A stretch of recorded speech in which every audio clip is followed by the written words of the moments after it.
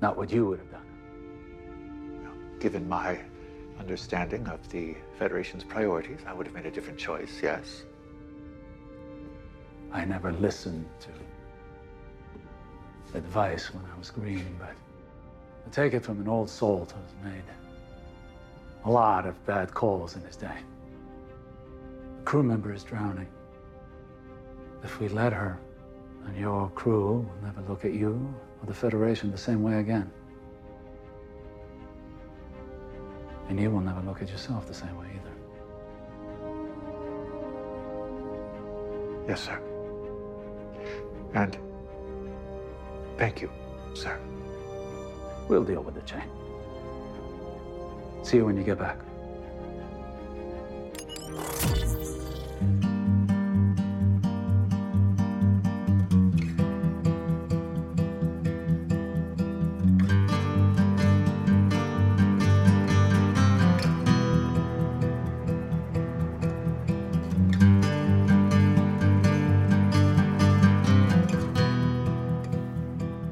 Hello and welcome to Strange New Takes. I'm your host, Notch Karnik, and with me in the Mirror Universe are... Bill Woywad, Rudikus Baker, and Adam Bowen. Strange New Takes is a Star Trek themed pod, and that's supposed to be covering Strange New Worlds, but who knows when that's going to be happening. So we figured that since a whole bunch of Star Trek is happening, we would just start talking about it with our friends every week. And you can join us now. So, yeah, we're going to be talking about Terra Firma Part 1 this week. But before we get there, we want to encourage you to follow us on social media at Strange New Takes on Instagram, Twitter, and Facebook. Also, make sure to tell your friends to listen to us.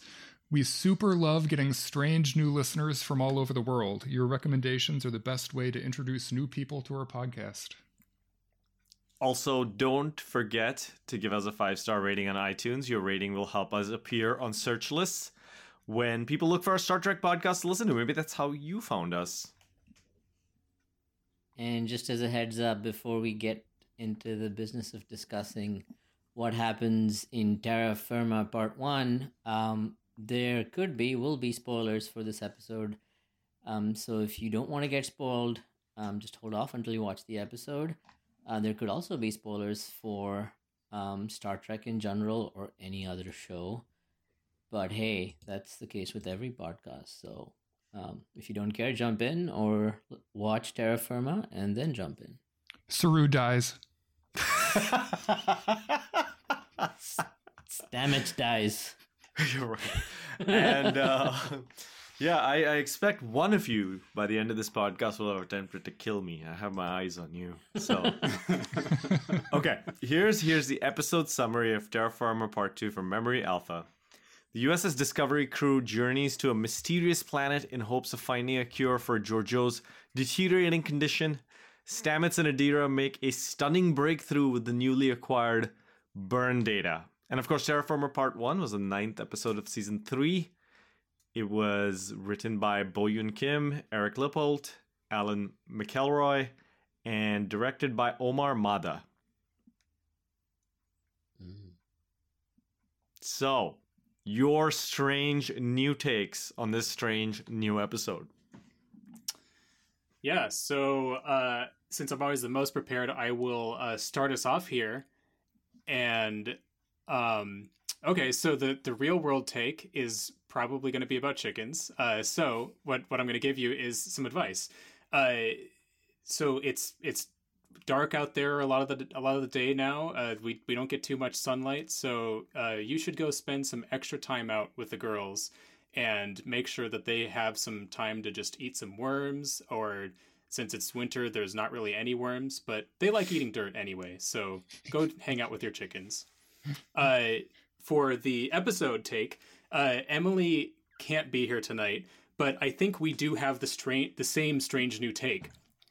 This was our favorite Mirror Universe episode. And for me, that I think a lot of that goes to, we had actual motivation for going into the Mirror Universe. The usual pitch for a Mirror Universe episode is, what if the Federation but Hitler?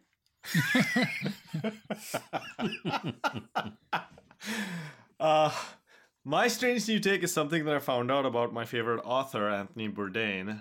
Maybe some of you out there are also fans of Tony. I tend to really appreciate and love his work on TV and in writing.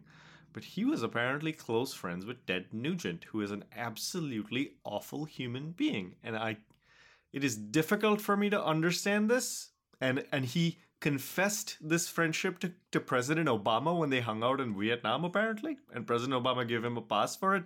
So I can't, like, if President Obama is going to be okay with something, I feel like I need to be okay with it as well, especially when it's something so personal to the president. But man, Tony, jeez, I feel differently now about him a little bit, but still love his work. Anyway, moving along, there is a certain softening of the Hitler of the Mirror Universe, meaning the Hitlerism, like the awfulness of the Mirror Universe that occurs in the kind of cartoony pastels of the TOS era, and especially that, but even in like some of the ways that it was treated in the other like 90s series. Mm-hmm. That is very much missing from the treatment of the Mirror Universe as we see it in this Discovery. And I miss it. Yeah, they're not trying to go too much for a campy vibe on this. Yeah. So before I get into my strange new take, I do want to say, Adam, every time you have a chicken strange new take, I do visualize it really well. The way you storytell is good, so I expect a children's picture book out in a few years from now. Yeah, Adam and his chickens. Let's get it done. I'm not even joking. Like every single time you speak through it, I can completely visualize it. It's always hens, not roosters. So, well, that's all I got. So, yeah, there you go. So you're picturing it accurately. I almost feel like I don't know what I'll do when I actually see what it looks like. So yeah, that aside, my strange new take for today is some of you may know tonight is the peak of the Geminid meteor shower, around midnight, 1 a.m. or 2 a.m. up to potentially 120 sightings per hour. That's quite a lot. That's 1 or 2 a minute. And it was extremely cloudy out here in Austin about 45 minutes ago. And when I look out right now, it's really sunny. So looking forward to that. And for this episode, I would also say it is one of my favorite Mirror Universe episodes. But I may have a convoluted reason. We're watching a science fiction show, which is a stretch of the imagination in general. And then the Starcast is 900 years in the future from where they're supposed to be. And there is a Mirror Universe. And there's a lot of confusing things going on. I'm almost curious to see what happens in the Mirror Universe. More than I am to see what happens in this 31st century. I think there's a little more intrigue on does Giorgio rewrite everything. And maybe that's the toning down of Hitlerism. Maybe it's like showing Hitler before Hitler became Hitler. I have no idea. We're just curious to see what happens. So, and it looks like the next episode is going to go into that a lot as well. So, yeah, cool. All right, my strange new take is Star Trek related, and it is simply that every time you use the transporter, you definitely die, and just some weird copy of you is made, for sure. Oh, 100% agree. Yeah. And you wouldn't even know it, right? Because the you who got killed, and then there's just this weird copy who's like oblivious. So yeah, that's why I could never trust anyone who tells me that's definitely not what happens because I did it before. Like, right. You died. Right, of course you would say that because you're a transporter clone. You should watch the movie The Prestige. Mm-hmm. And regarding this episode, I was gonna also say like best Mirror Universe, certainly from Discovery and within all of Star Trek, I think it compares favorably. But others have said that, so I'll say I think this is exactly what Georgiou's character needed. this has really, I think, enhanced her character a lot and given it a lot more depth. So it was, very welcome. All right, let's jump straight into story and writing with the A plot, which is Georgiou, and I want you to elaborate on what you just said, Bill. Yeah, so really, really interesting the way they've approached this. My critique of her character all along has been that she's really one-dimensional and kind of too mustache twirling. But now they're suggesting that, all this time in the Prime universe has actually started to have an effect on her and have an impact. And so now, starting when she and Michael go down to the planet, they have this goodbye with Saru and Tilly that's actually, kind of sweet in a way. And then when they get there, there's basically everyone in the Mirror Universe is a psychopath, right? Like a violent psychopath. And she's still like 80% like that, but she has a conscience, right? There's all this kind of casual violence that's happening, and you see her continually second guessing that. Yeah, I agree with you that this is, it's hard to even put her, like, they still tried to give us a bit of that character development before, but there was no proof that she was actually sort of growing as a person until now. Like, you have to put her back in that situation where she is literally in charge. Like, right. She's the Empress again, and she is able to, like, kill anybody that she wants, be as evil as possible. We saw a lot of points in this episode where she's, like, even very subtly horrified and trying to kind of tamp it down. And she doesn't act every single time, but I do like, and I think that's why I liked this episode, is like it had a purpose, and it was giving an insight into a character that has been kind of, like you said, mustache twirly and not really satisfying to watch a lot of the time. Yeah, I can see what y'all are saying, and I agree that it added depth to the Georgiou character. I think for me, with her presence on the main show, I honestly almost appreciated that in a sea of, like, all these conscientious people, she was always able to cut the bullshit. And I liked her presence as this kind of, like, jumpy, let's get violent voice that... I mean, it would be horrible for her to be the head of Starfleet, right? Like, that wouldn't make any sense. But I think as a Starfleet captain, I appreciate that Saru had someone who was giving him that advice. If not, maybe the fact that she was unreliable. I think that was the bad quality about her. Yeah. So for me, I think I just came into this episode maybe not needing as much of a deep dive into her. Although you guys are right. Throughout, we've been talking about how she's been Hitler. And we have to come to terms with the fact that our lovable characters are, like, friends with Hitler. Like, it's literally that horrible British sitcom, Heil Honey, I'm Home, where, like, they had Hitler and Eva Braun. Like, this is real, by the way. This is very real. Living in an apartment with Jewish neighbors in, like, London. Okay? Like, they filmed this. They made multiple episodes of this sitcom. Someone thought this was a good idea. Anyway, but it was basically like that in Discovery. Like, we didn't come to terms with who Georgiou was, and maybe this is a way to do that. So I can see how that would be a necessary thing for our show to do.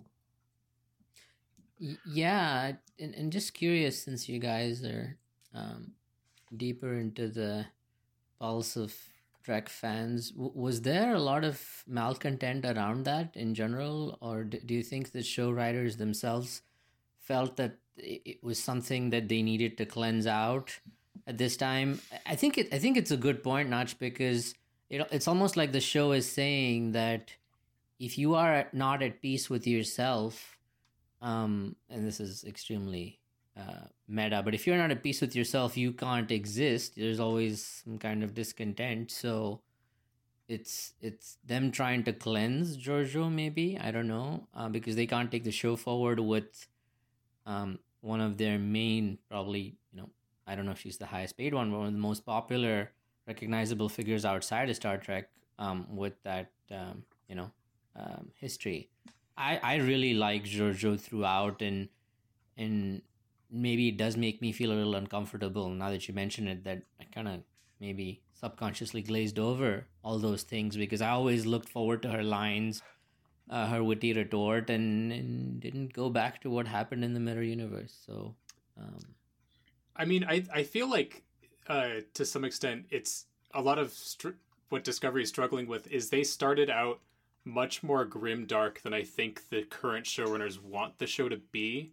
So it's it's kind of felt like a lot of season 2 and 3 are trying to make up for some of the like, oh, this is like really weird bad shit that we went into, and I don't know if we if that's what we want Star Trek to be right now. But so I have something about that actually, which is that maybe this is the time for me to come in with that. I don't think I wanted it back. I think this mirror universe, like, I can agree with you all about why it was needed, but I didn't really need it in my life. And seeing all these like stabby people and having all this anxiety, maybe again it's the fact that I watched it really late on a Friday night when I should have been sleeping or resting or watching something a little bit more pleasant.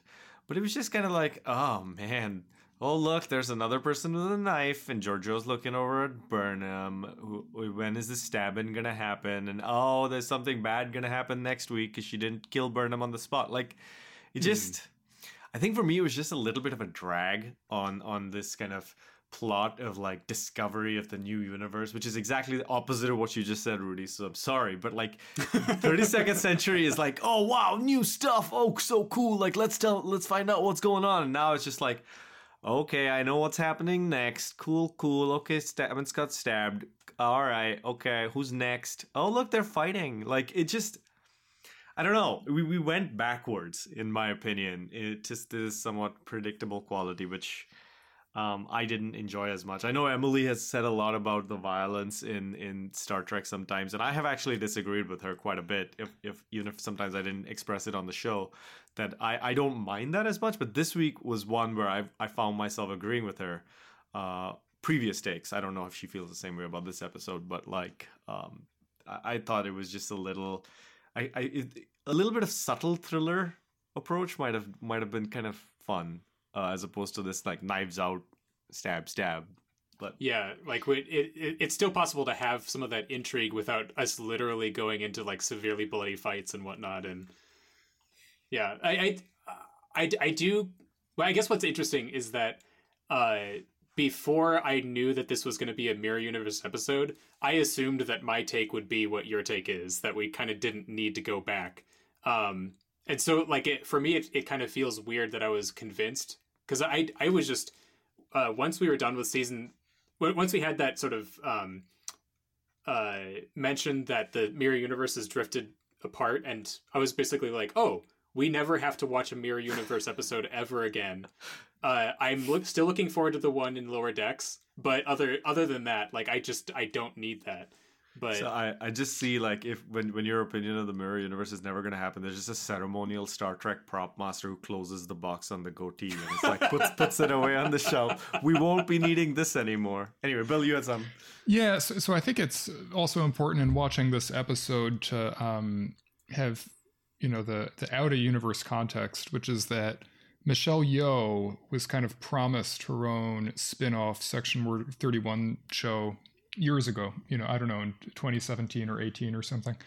And I know that work has been done on that. I think scripts have been written. And my understanding is that it has not been officially greenlit, actually, by the execs at CBS Paramount, Viacom. And it would seem that actually Strange New Worlds kind of leapfrogged ahead of Section 31 in terms of production and has been greenlit, right? That's happening. So this is kind of like the subtext is, are we going to see like a backdoor pilot for a spinoff? And how would that spinoff work if Giorgio is in the 33rd or 34th century or whatever? Right. So I'm looking out for that. And we may, this could potentially be that backdoor pilot. And, we're going to talk in a second about how they've introduced this idea of molecules trying to return to their timeline and maybe getting Giorgio back to the the Section 31 she knows, or even closer to her own time, might help stave off some of the health effects of whatever she's having issues with. While I am being somewhat negative, let me just add something that this is the kind of writing issues that I sometimes have with Discovery, which is that when they find Carl, there's a line, "This is the chance that your computer was pointing us to." Really? Yeah. This dude reading the newspaper with a magical door. You think? Like, that is a line of dialogue we do not need. The viewer is there. And then you have Burnham saying, "Let's go back to Discovery," when she's risked everything to get Giorgio over to this site, and now she's terrified of this like random the most Star Trek-y of Star Trek things happens, and our Star Trek character is afraid. And I think this is the kind of thing that just takes me out. And when I talked about sophistication a few episodes ago, this is it.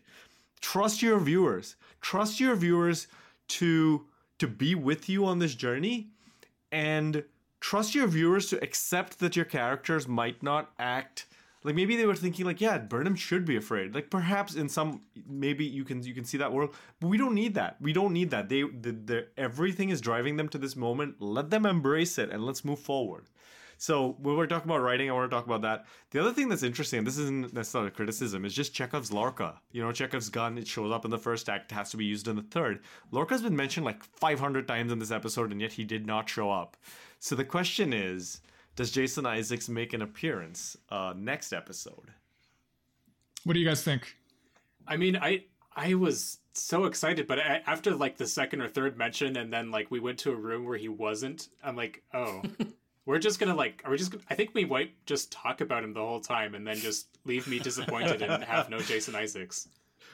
I mean, I'd want him to show up. I don't know if he will though. Yeah. I'm also jaded a little bit. I'm gonna bet yes. We'll see him next episode. We see him from his back, like his hand comes in through the screen to shake someone's hand. Yeah. It's like he's in a dark room, you can't see the face. But yeah, it's gonna be interesting. I love the idea that maybe this might be a way for them to bring Prime Lorca back from the dead and throw him into Strange New Takes, Strange New Worlds. It'd be great if he joined this podcast. We'll take him. But it would be great to see him in Strange New Worlds. So this might be a way for them to bring that character who everybody liked back. So we'll see. I would be super into that. If that is what we're getting out of this, that would be amazing. I'm sure we're going to see Jason Isaacs again on Discovery at some point. I don't think he would return as a regular cast member, but who knows? Yeah. We'll check in next episode with that one. What do y'all think about the B plot with the distress call from the Varub and Lebula? Also compelling, I thought. I was kind of curious, you know, when they have the big reveal and it's a Kelpian and whatever, and Tilly's like, "Oh, should we tell the Admiral?" And Saru's like, "No." And you know, the way I read that was like, "Oh, Saru has some other motivation that we don't really understand and is being a little bit shady, actually." Maybe. I don't know if you guys read it the same way, but I'm wondering why, like, what's going on there. I kind of feel like it's just been that Saru is assuming that Vance would disapprove of something, and therefore he tries to disapprove of it ahead of time, with Vance just doing the opposite and just being like, whatever crazy idea you have, like, that's what Discovery should do. I authorize it 100%. Like, warp into a random place now. And we've visited this explicitly, right, in previous episodes where Vance has been like, "Look, just tell me. Like, just tell me that you have these nutcase plans, and we can talk about it." And so, yeah, I didn't know what to make of that. I didn't know whether they were like, we need more information to figure out what's happening here, and comb the databases, or whether it was more that I think Vance will do something nefarious and mess with my chance to meet these Kelpian friends. Yeah, I think I've just seen Saru throughout this season has been apologetic for everything around him. Like, he's taking responsibility, trying to protect his crew from the New Federation, from Vance, and he was really surprised that the Kelpians joined, or pleasantly surprised that they joined, the Federation. And I don't even know if he was being generally apologetic for them. I think he trusts Vance. I mean, Vance is basically litmus test now for this season, and whether something makes sense in old Star Trek terms or not, right? Because he's the one approving stuff, and he actually has a good, compelling conversation with Saru, I think, around someone, again paraphrasing, got to save someone from drowning in your own crew, right? Yeah. So I think Saru is just a little risk averse, a little apologetic, maybe for Kelpians. I don't know if he thinks they caused the burn, but I don't think he's afraid of Vance or. Yeah. Yeah, it was interesting, yeah, especially, Bill, in light of how Vance comes off in this episode as well. The writers are definitely showing Vance to be a really reasonable person in this episode, because he does, like, you would not think, if say you showed somebody the first episode Vance shows up in this episode, they'd be like, what? He came out and approved this mission to save a single person? Like, I didn't expect that. So it's interesting. I don't know. I don't know what they're trying to write here. But it's interesting. It's going to be interesting to see what happens. What do you think, Bill? Yeah, I think there's some ulterior motive, and I think that there may, I don't know, it may be just that Saru is so curious about, being with his own people again, that he doesn't want it to get spoiled or something. I don't know. But in general, I love these kind of minor command blunders that Saru makes. You really get to see him grow into being a captain, right? And it's much more realistic. That he makes these small mistakes, and Vance kind of disagrees with him, and I really enjoy it, actually. Yeah, and I really wish we could get more of this plot in this episode, and find out a little bit more about the nebula. But then I think right after that scene that you're talking about is when we switched over full time to the Mirror Universe and right. Then left behind Discovery. So I think there were only 2 plots in this episode, and that's basically where we were. And next episode, looking at what's ahead, is more Mirror Universe stuff, obviously. So We'll check in later to see how we feel about that. But let's talk about the expansion of the world of Trek now. We were just talking about the stuff in the nebula, so I'll start with that. There was a KSF Kieth that is a Klingon ship that is stuck in the nebula with a Kelpian serving on board. Are we sure it's a Klingon ship? Well, that's what KSF is, right? But couldn't it be like Kaminar? Ship or I don't know. It says okay, you're right, actually, because I'm looking at Memory Alpha, which is always right, and it says Kelpian starship, so perhaps they're the Kelpians. You're right, but that would be really confusing. It's like, sir, the KSF blah blah is approaching us. Shields up, fire immediately. It's like, no, they're the Kelpians. What are you doing? You killed the children. Okay, but anyway, so they should figure that out in universe. But the ship. I think what I was thinking about in terms of my proof that it was a Klingon ship was the KSF. It's IKS for Klingon ships. Right. I took you halfway, and then you found your way to the conclusion with even more proof than I had. So good job. We were both wrong. But he took you halfway. All right. So you got you started. And I want to point out that the ship that goes to help the KSF Kieth is the USS Hiraga Ganai. Now, did any of you Google who Hiraga Ganai was? Is it a Japanese name? It is. And I actually love what the writers are doing. Was Star Trek always this referential to real people, their starship names? Like, maybe I just never looked them all up when Picard's like, the USS whatever is going to do something. Oh, turns out whatever was a major astronomer in ancient Greece. And, I've only been noticing it this season. And Hiraga Ganai, I'm going to read from Wikipedia over here, was a Japanese polymath of the Edo period, lived between 1728 and 1780, pharmacologist, and physician, author, painter, and inventor. Ganai composed several works on homosexual life and desire in Japan, and he also wrote a satirical essay called On Farting. So anyway, Clearly his greatest contribution. right? It's like when you do something like that, that's going to be your legacy, dude. Like he, if Bill Gates tomorrow came out with an essay like called "On Poop," and like 200 years from now, people will be like, Bill Gates known for on poop.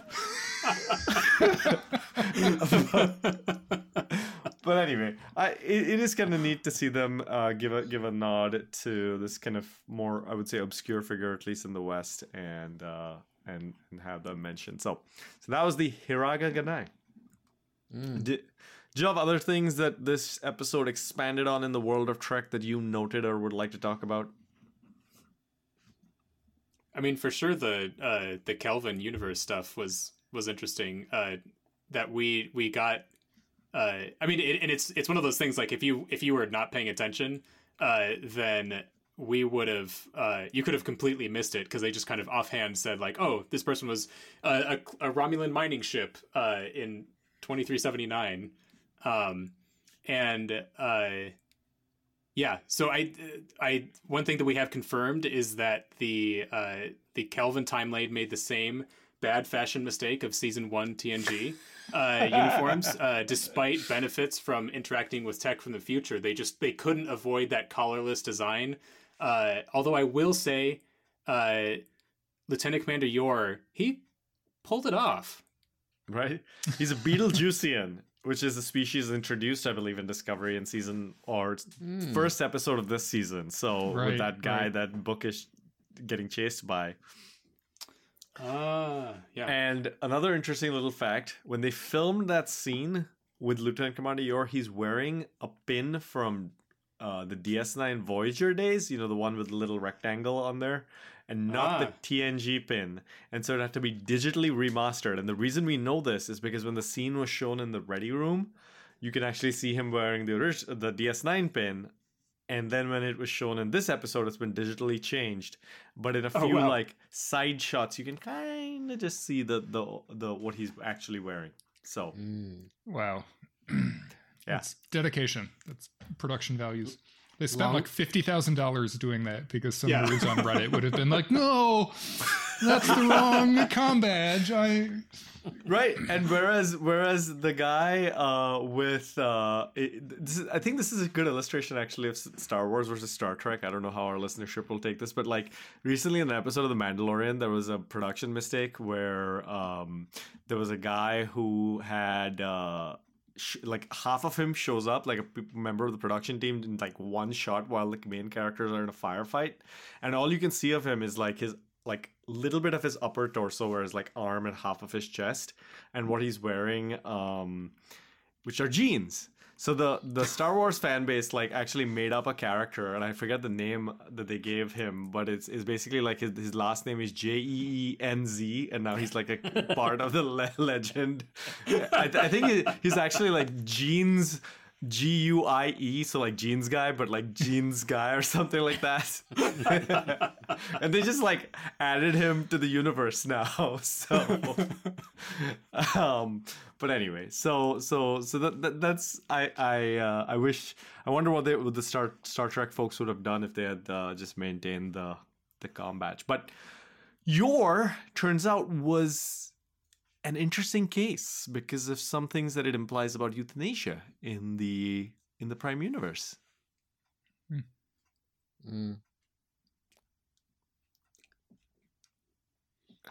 Well, are they for it? We've all been poised about to talk. Right? Once more.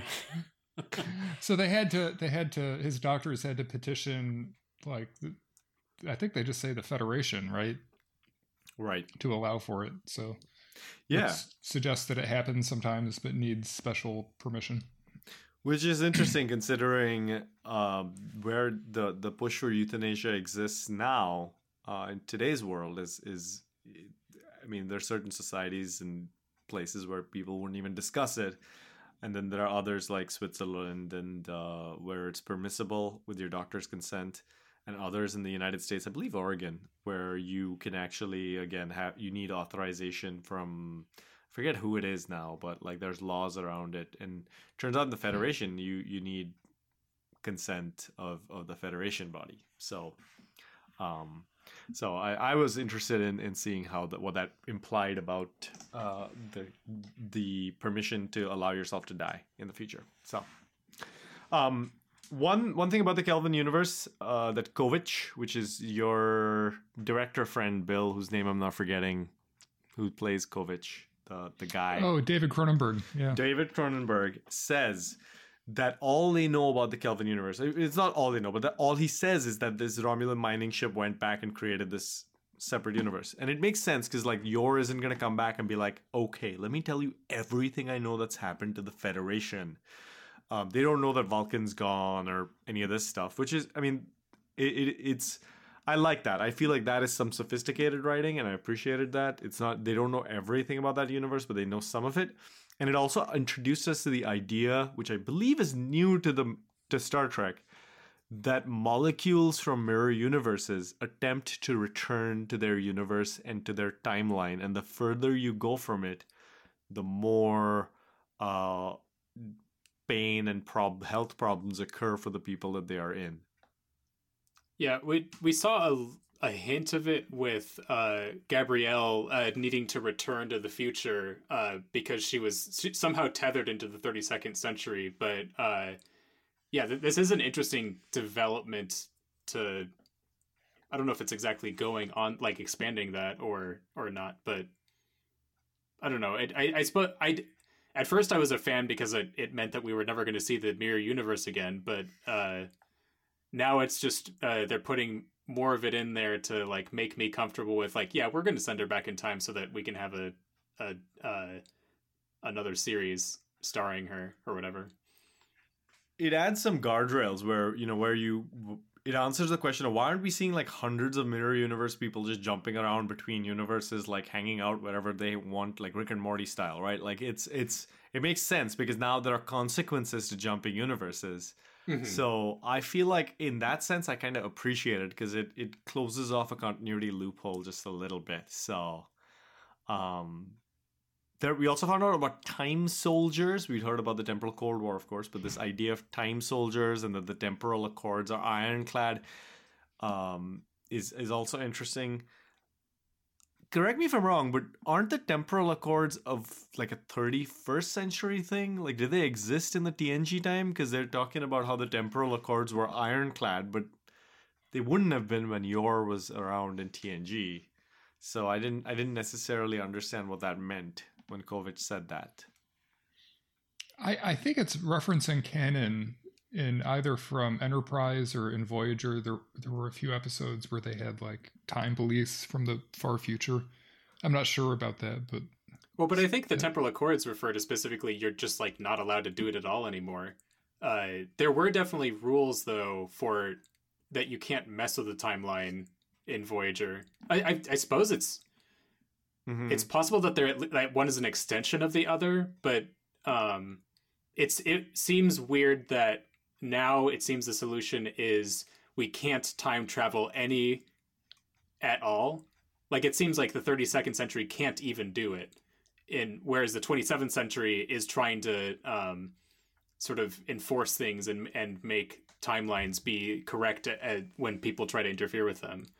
Right. Maybe it explains why Yor wasn't yanked away by the temporal police. So maybe that was Kovich's point there.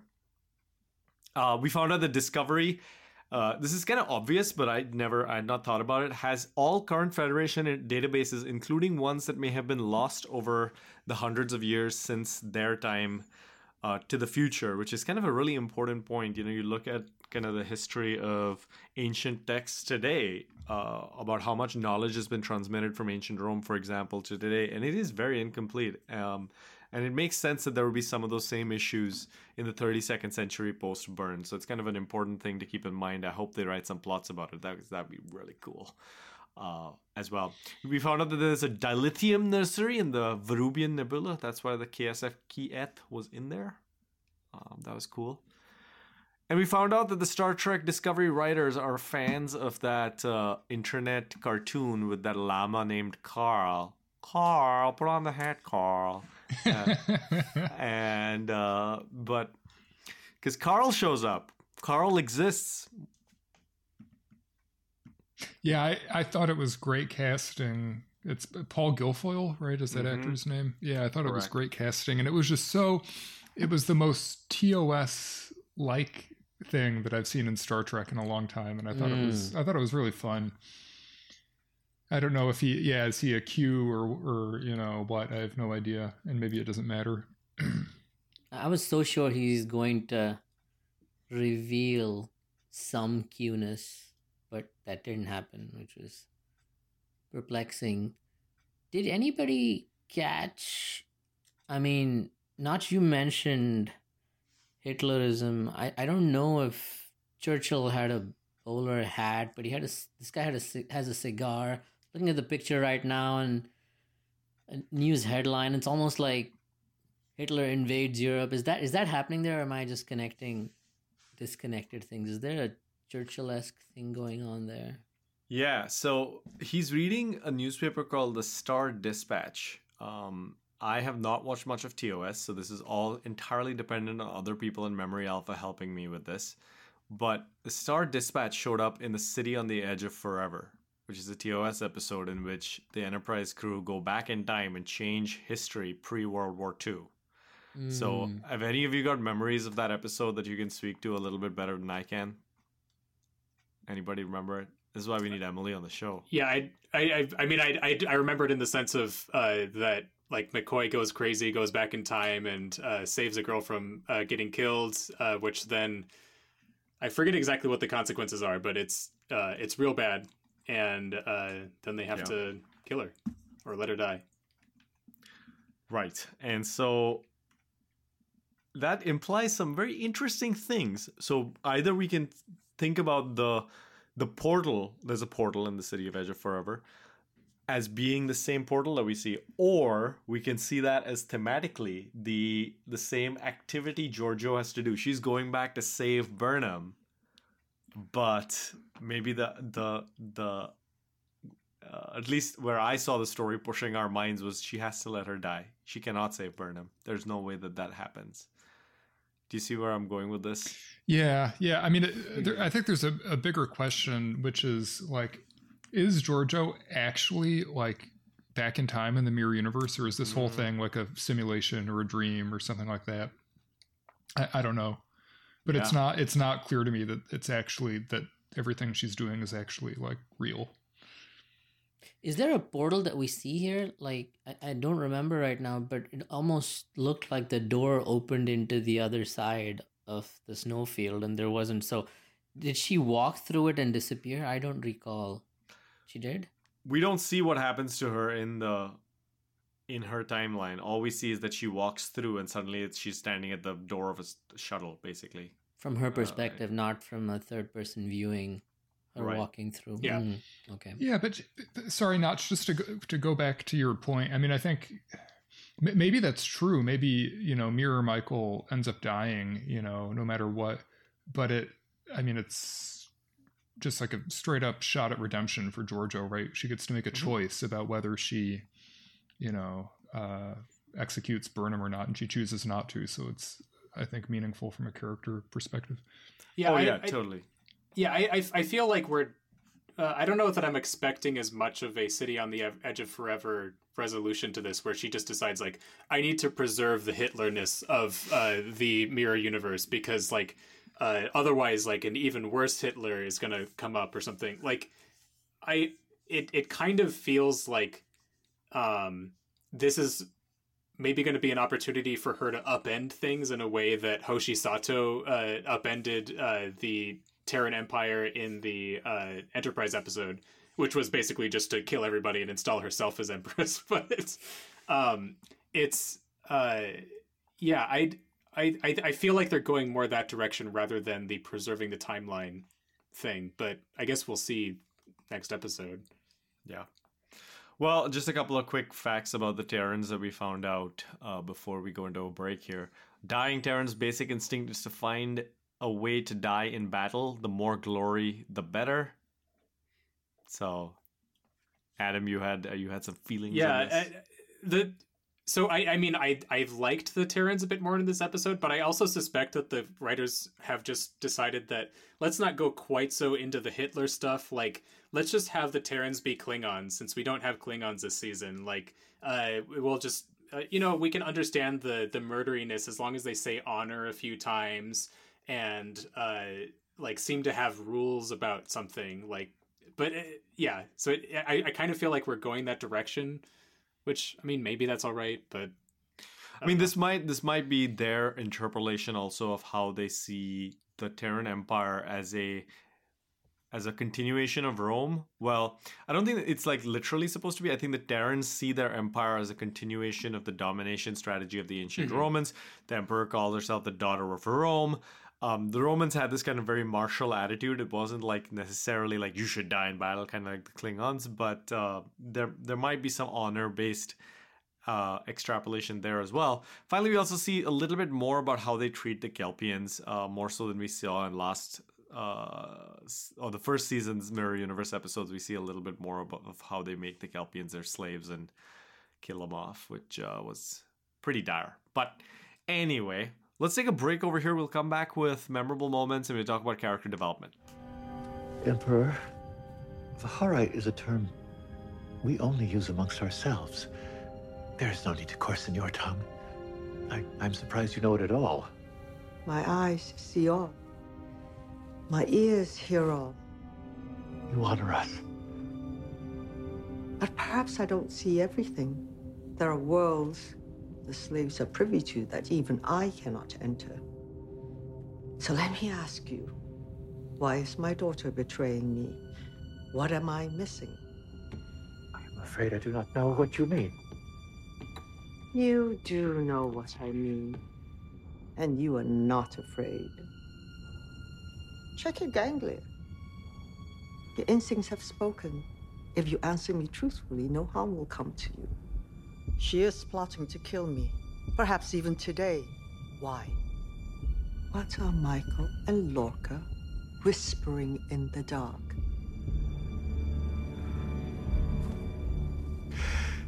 They fear that you have changed. Go on.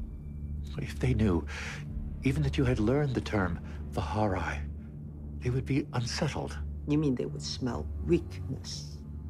I once overheard a Terran commander say, there is only one rule for Terrans in this world. He who sheds the most blood makes the laws. Everything I have seen confirms that to be true. She cannot love what is weak, not if she is to survive. From now on, you will be my eyes and ears. What unfolds from here is not up to her. It is up to me.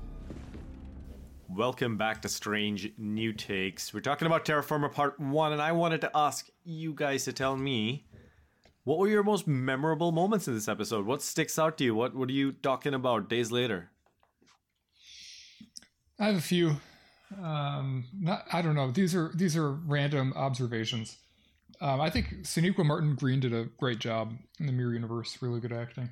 It occurred to me that like half the characters in Discovery are Burnham's parents. She has a lot of parents.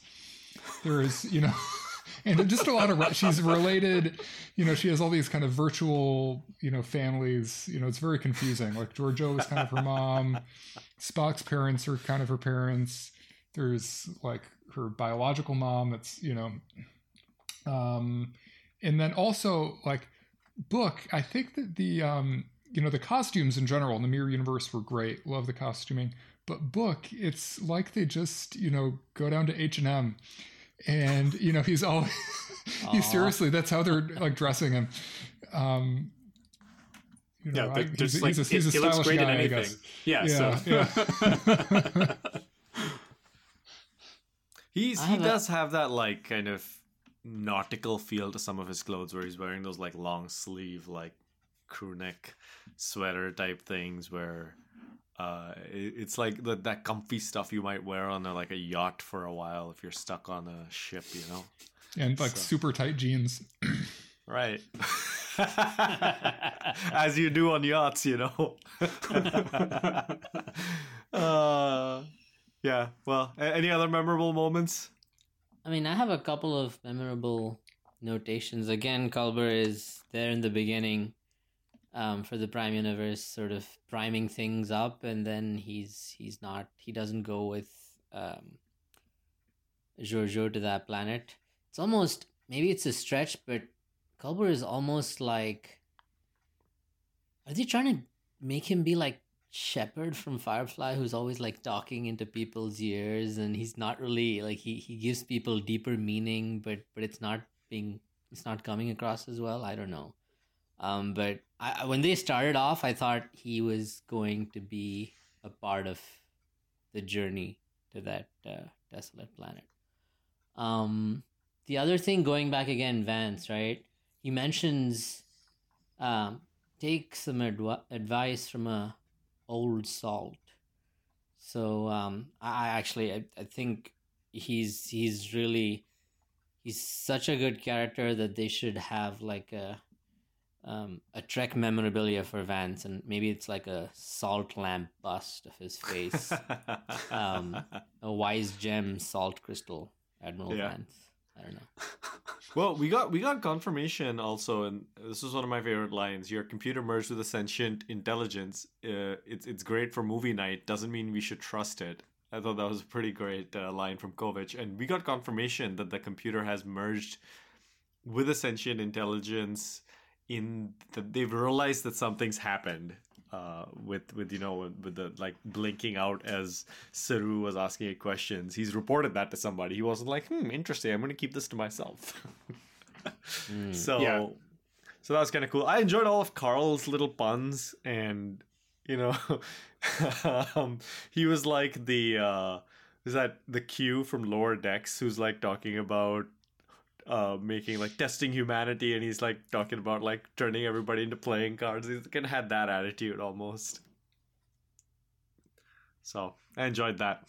Well, let's talk about character development. Michael Burnham is up first. Philippa Georgiou's line, "You have the same need to bend people to your will. The only difference is that you lie about it to yourself." She's of course talking about the similarities between the two Burnhams, Mirror and Prime. I was wondering what y'all took from that. I think it seemed pretty apt to me. I think this is kind of what Burnham was starting to realize about herself back when we had the can't remember the name of the thing, but the tribunal where she was trying to negotiate for more information on SB-19. Like there, she sees herself as the savior of everything, but it goes a little bit beyond that. So it's interesting to hear it put into those terms of like that. She thinks that she's right about everything, and she also like needs other people to validate that and to sort of put all of their trust into her for that whatever it is that she decides. Yeah, it's I thought one of the interesting prospects when I heard this line was that we would get to see it somewhat illustrated in this episode as well, because we get to see both Burnhams. Yeah, and I did appreciate when they brought out that moment of that Burnham in the Mirror Universe sees herself as like she was like queen of that trash heap. Like that was the only time that anyone ever sort of like let her be herself, and like that it was like her own thing, whereas everything else, maybe even in both universes, have been sort of in she owes something to somebody else, or like she is famous because of her involvement in some other thing. Mm-hmm. So maybe there's something that both Burnhams need to sort of feel better ownership of something that's just themselves. But yeah. So is that a sign that Prime Burnham is going to need to become a captain so that she can order folks around? So she just needs to bend people to her will. I mean, maybe it's, but I don't know if that's like the lesson, that it is good for her to just like fully own that she's going to bend people to her will. Right. So I think that it is kind of an interesting throwback to her decision to give up. Well, not give up, but have the first officership taken away from her, and her inability to behave herself under Saru's leadership and be secondary to Saru. She needed to do whatever she had to do and get everyone else to do that thing for her as well. Moving along, I wanted to mention that Book approaches Saru on his own, which is something I feel like we haven't seen this like Book. We've seen Book talk to Giorgio without Burnham present, but like Book hasn't like approached another character who isn't Michael, especially with Michael absent, to ask for something. And in this episode, he says, "I'm going to stay on Discovery," and he offers Saru information from the Courier Network. Yeah, and it's almost like he's trying to prove to Saru that he can be approached directly as well. I guess works both ways, and Burnham doesn't have to be a go-between. And it did seem a little out of the blue to me, but as long as it's in line with him playing a more central role in solving for the burn and not just being somebody who is Burnham's love interest, but also somebody who for whom Discovery has to keep taking hard lefts again and again in terms of the plot. So it's they're trying to weave him into the central theme, and I think that's good. It was a little sudden, and then we didn't hear from him at all throughout the episode, right? Like it just they haven't touched him. Oh, they can't touch a mirror book, right? Because that's in the past. Right. So no mirror book. Right, and we know that the two universes are so far apart now that they might not have any similarity, or they can't reach each other. But according to Kovach, at least. The other thing that Book talked about was the Emerald Chain, and we heard about this from a little bit from, I think it was Vance in the beginning as well. Maybe this is like the C plot of the episode, which you didn't really explore, is that the Emerald Chain is doing military maneuvers. We hear that about them, and that's what Book wants to give information to Saru about. Hey, they had a walk and talk. There you go. You got Who your wants a West Wing? Yeah. In the Starfleet universe, it's Admiral Vance and his cabinet making decisions. Yay, let's do that. Okay. Saru. How'd y'all... We've talked a little bit about Saru's kind of decision to not give Vance a heads up about the Kelpian ship in the middle of Nebula. But what else did we learn about Saru? What did y'all think about Saru in this episode? I just really liked his acting in the Mirror Universe. It was, I guess it's unfair to the others because they make a massive shift as well from being normal, good-souled, highly moral people in Prime Universe and then being crazy psychos in the Mirror Universe. But Saru goes from being captain to, literally somebody whose life could be extinguished at any point in time and is completely submissive. So I think that's like two ends of a spectrum in terms of changing acting style. And I like that. I appreciated his ability to carry that off. Well, and it's nice having that the Mirror Universe isn't just entirely everyone is the opposite in terms of like their moral values. Like I think Saru is the same person in the Mirror Universe. He's in a different situation. The question that I wanted to ask, sorry to interrupt you about that, is he a good character in the Mirror Universe, or is there some sort of scheme that the slave Saru is hatching? Well, now that you've put that seed in our minds...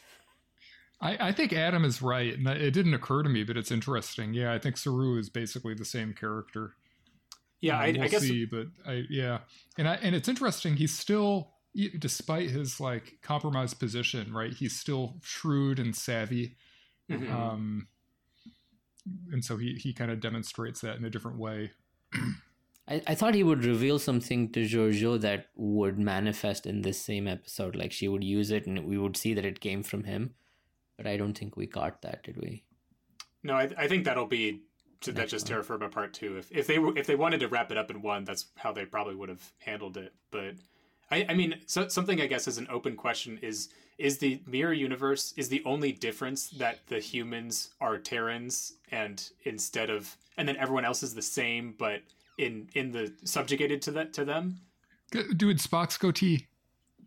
Well, but Spock is pretty similar. Like, and actually, I think the end of that episode kind of makes it seem like Spock might go back and start reforming the Terran Empire into being something that is more like logic based and calmed down a bit, at least.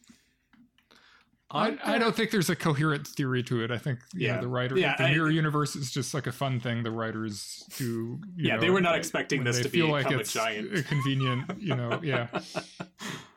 Yeah, there is. I mean, we see that the other species are more willing to make alliances that in the Prime universe they haven't. But that might be again in response to the humans. I was trying to see if I could find out something about mirror Klingons because I feel like I have like something in the back of my head about them, but I can't remember now. So anyway, we maybe next week because we're going to be talking the mirror universe more. We can talk about that a little bit. We met Killy.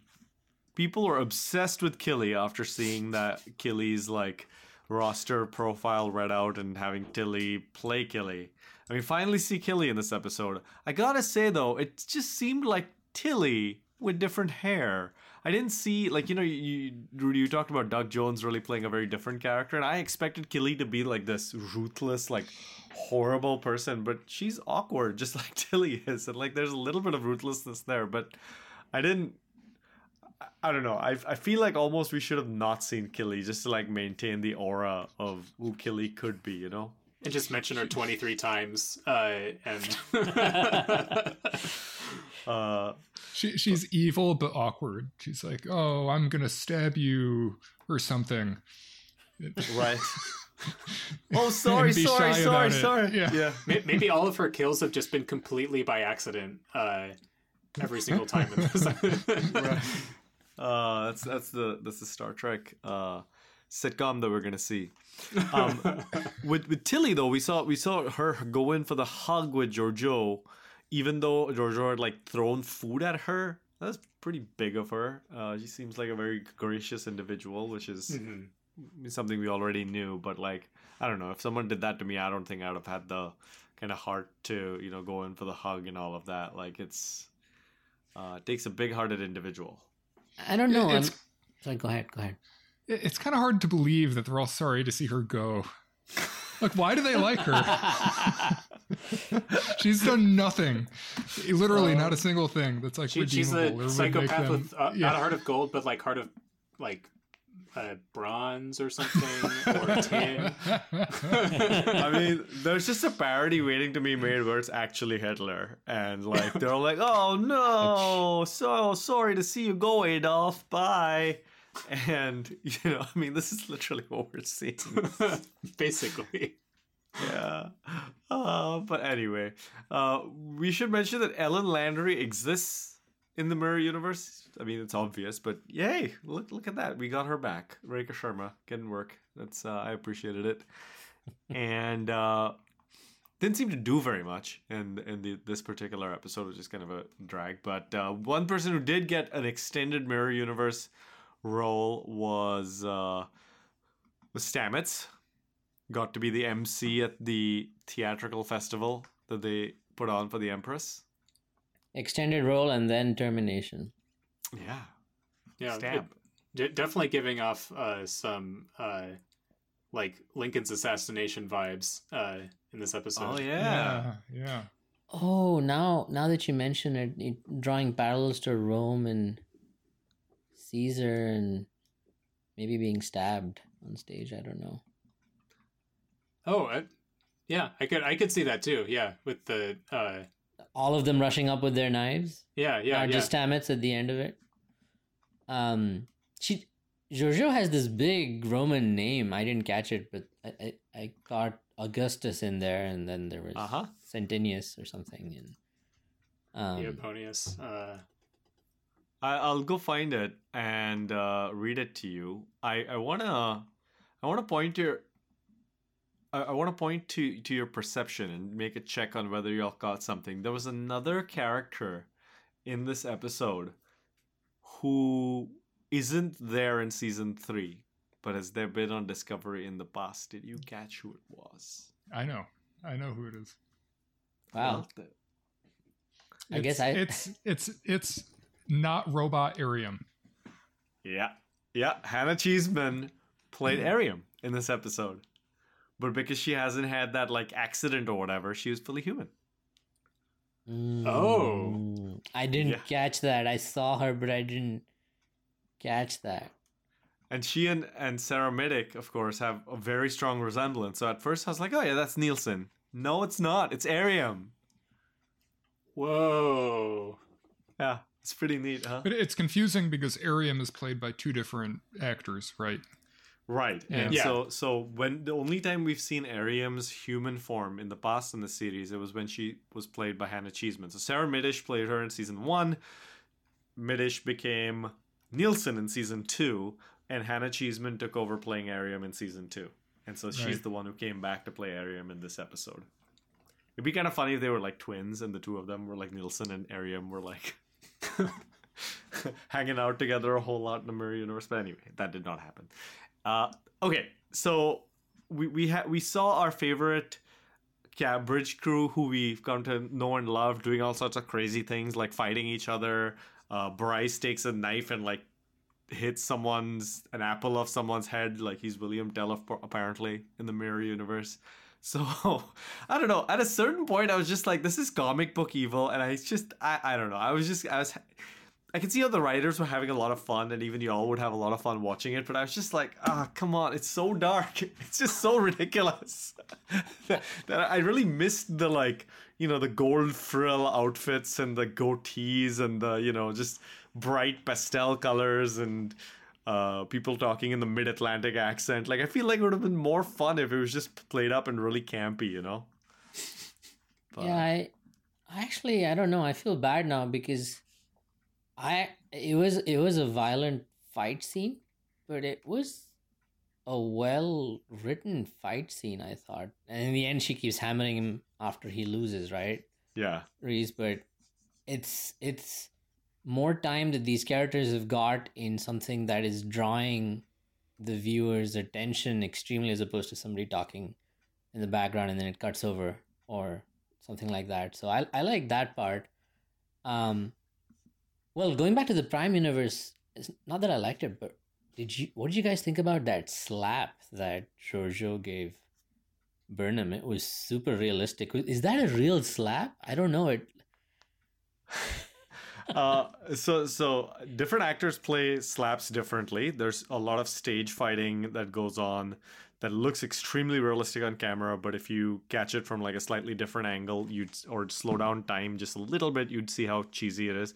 Obviously, the wrestling is like a very obvious place where we see a lot of stage fighting, but there's some very sophisticated stage fighting that goes on. So just believe, I don't know what they did in this episode, but just know that actors can make slaps look extremely realistic when they're not.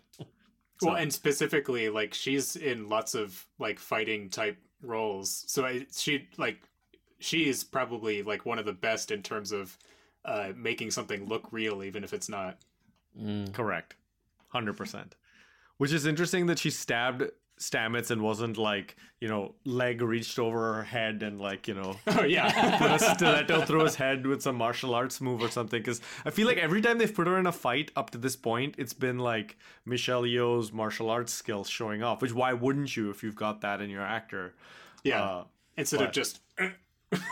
Right, exactly. She should have used that tiara, crown, halo thing. Oh man, can you imagine just head down stab?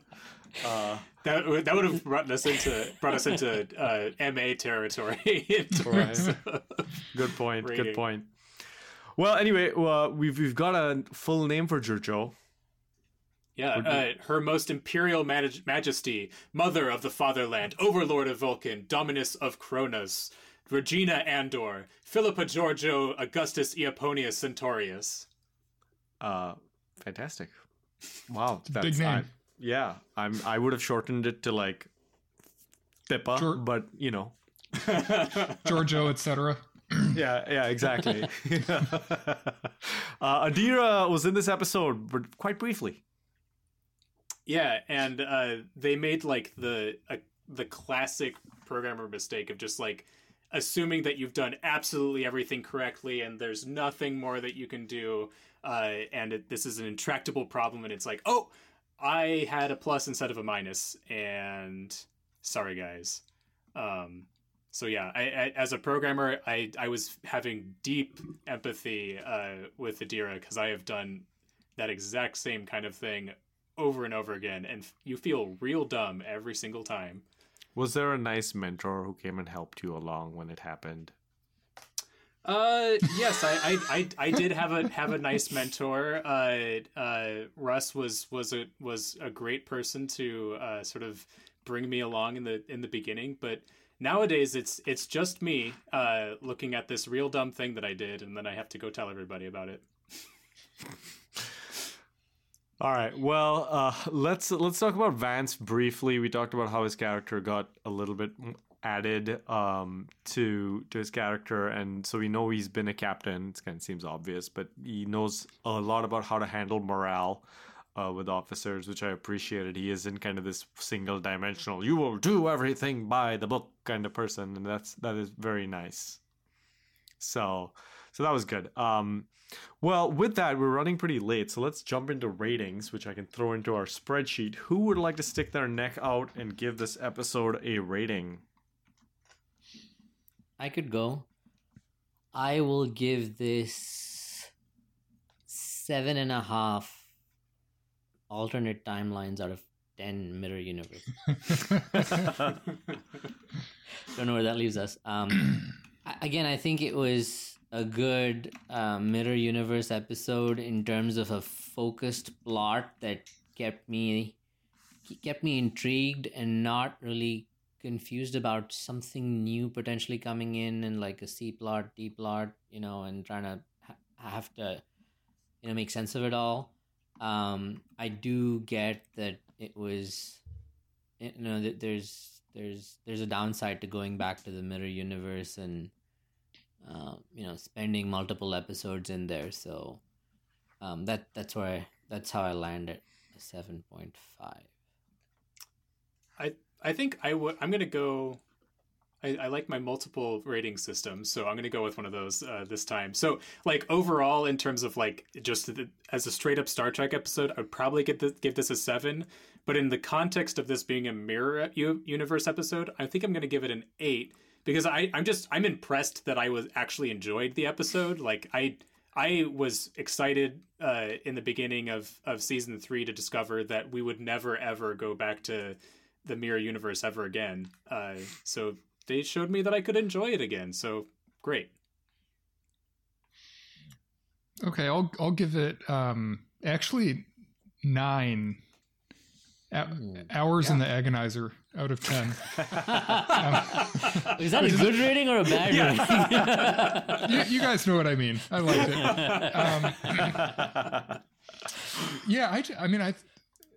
I thought it was probably the best episode this season for me. Really, it moved the plot forward. Really good character development, and I was just totally into it when I was watching it. I was really absorbed, kind of on the edge of my seat. I thought, Notch, I agree with you about the writing stuff that you mentioned, but aside from that, I thought it was just a great episode. And with all the writing stuff, it's your ability to ignore it and move on and appreciate what's on the screen that really matters. So at a certain point, there's diminishing returns. So I can completely see why that would not be a huge factor. For me, this is a 6 out of 10. I have to be honest. I think I enjoyed this one the least out of all the episodes this season, which is, it's okay. This is why we have all of us on the show, and this disproves Adam's theory of 50-50, because it's right now 25% to 75%. So the hypothesis is false, as far as we're concerned. But anyway, thank you, Adam. Thank you, Bill. Thank you, Rudy, for being here today with me. I do appreciate it. Thank you, Notch, for hosting us. Of course. Thanks, Notch. Thank you, Emily, Dinah, and Max, wherever y'all are, whatever y'all are doing. I hope it's great. I hope your Sunday is going well. Thank you, listener, for joining us here with us today. Don't forget to give us a 5-star rating and to follow us and talk to us on social media. Thank you, Jishnu Guha, for creating our theme. Well, he recorded our theme music. The creation was, I believe, Jerry Goldsmith's Klingon theme. So thanks to Jerry as well. And also, just want to thank. I want to thank the KSF Kiev for sending a signal out of that nebula, and for encrypting it within some sort of musical signal, because without it we wouldn't be getting all these horrible flashbacks to Battlestar Galactica. So the Kelpians obviously see that as a great television series and needed to create it. So thank you for doing that. All right, we'll come back next week, everybody. Thank you for joining us. Goodbye. Bye. Bye.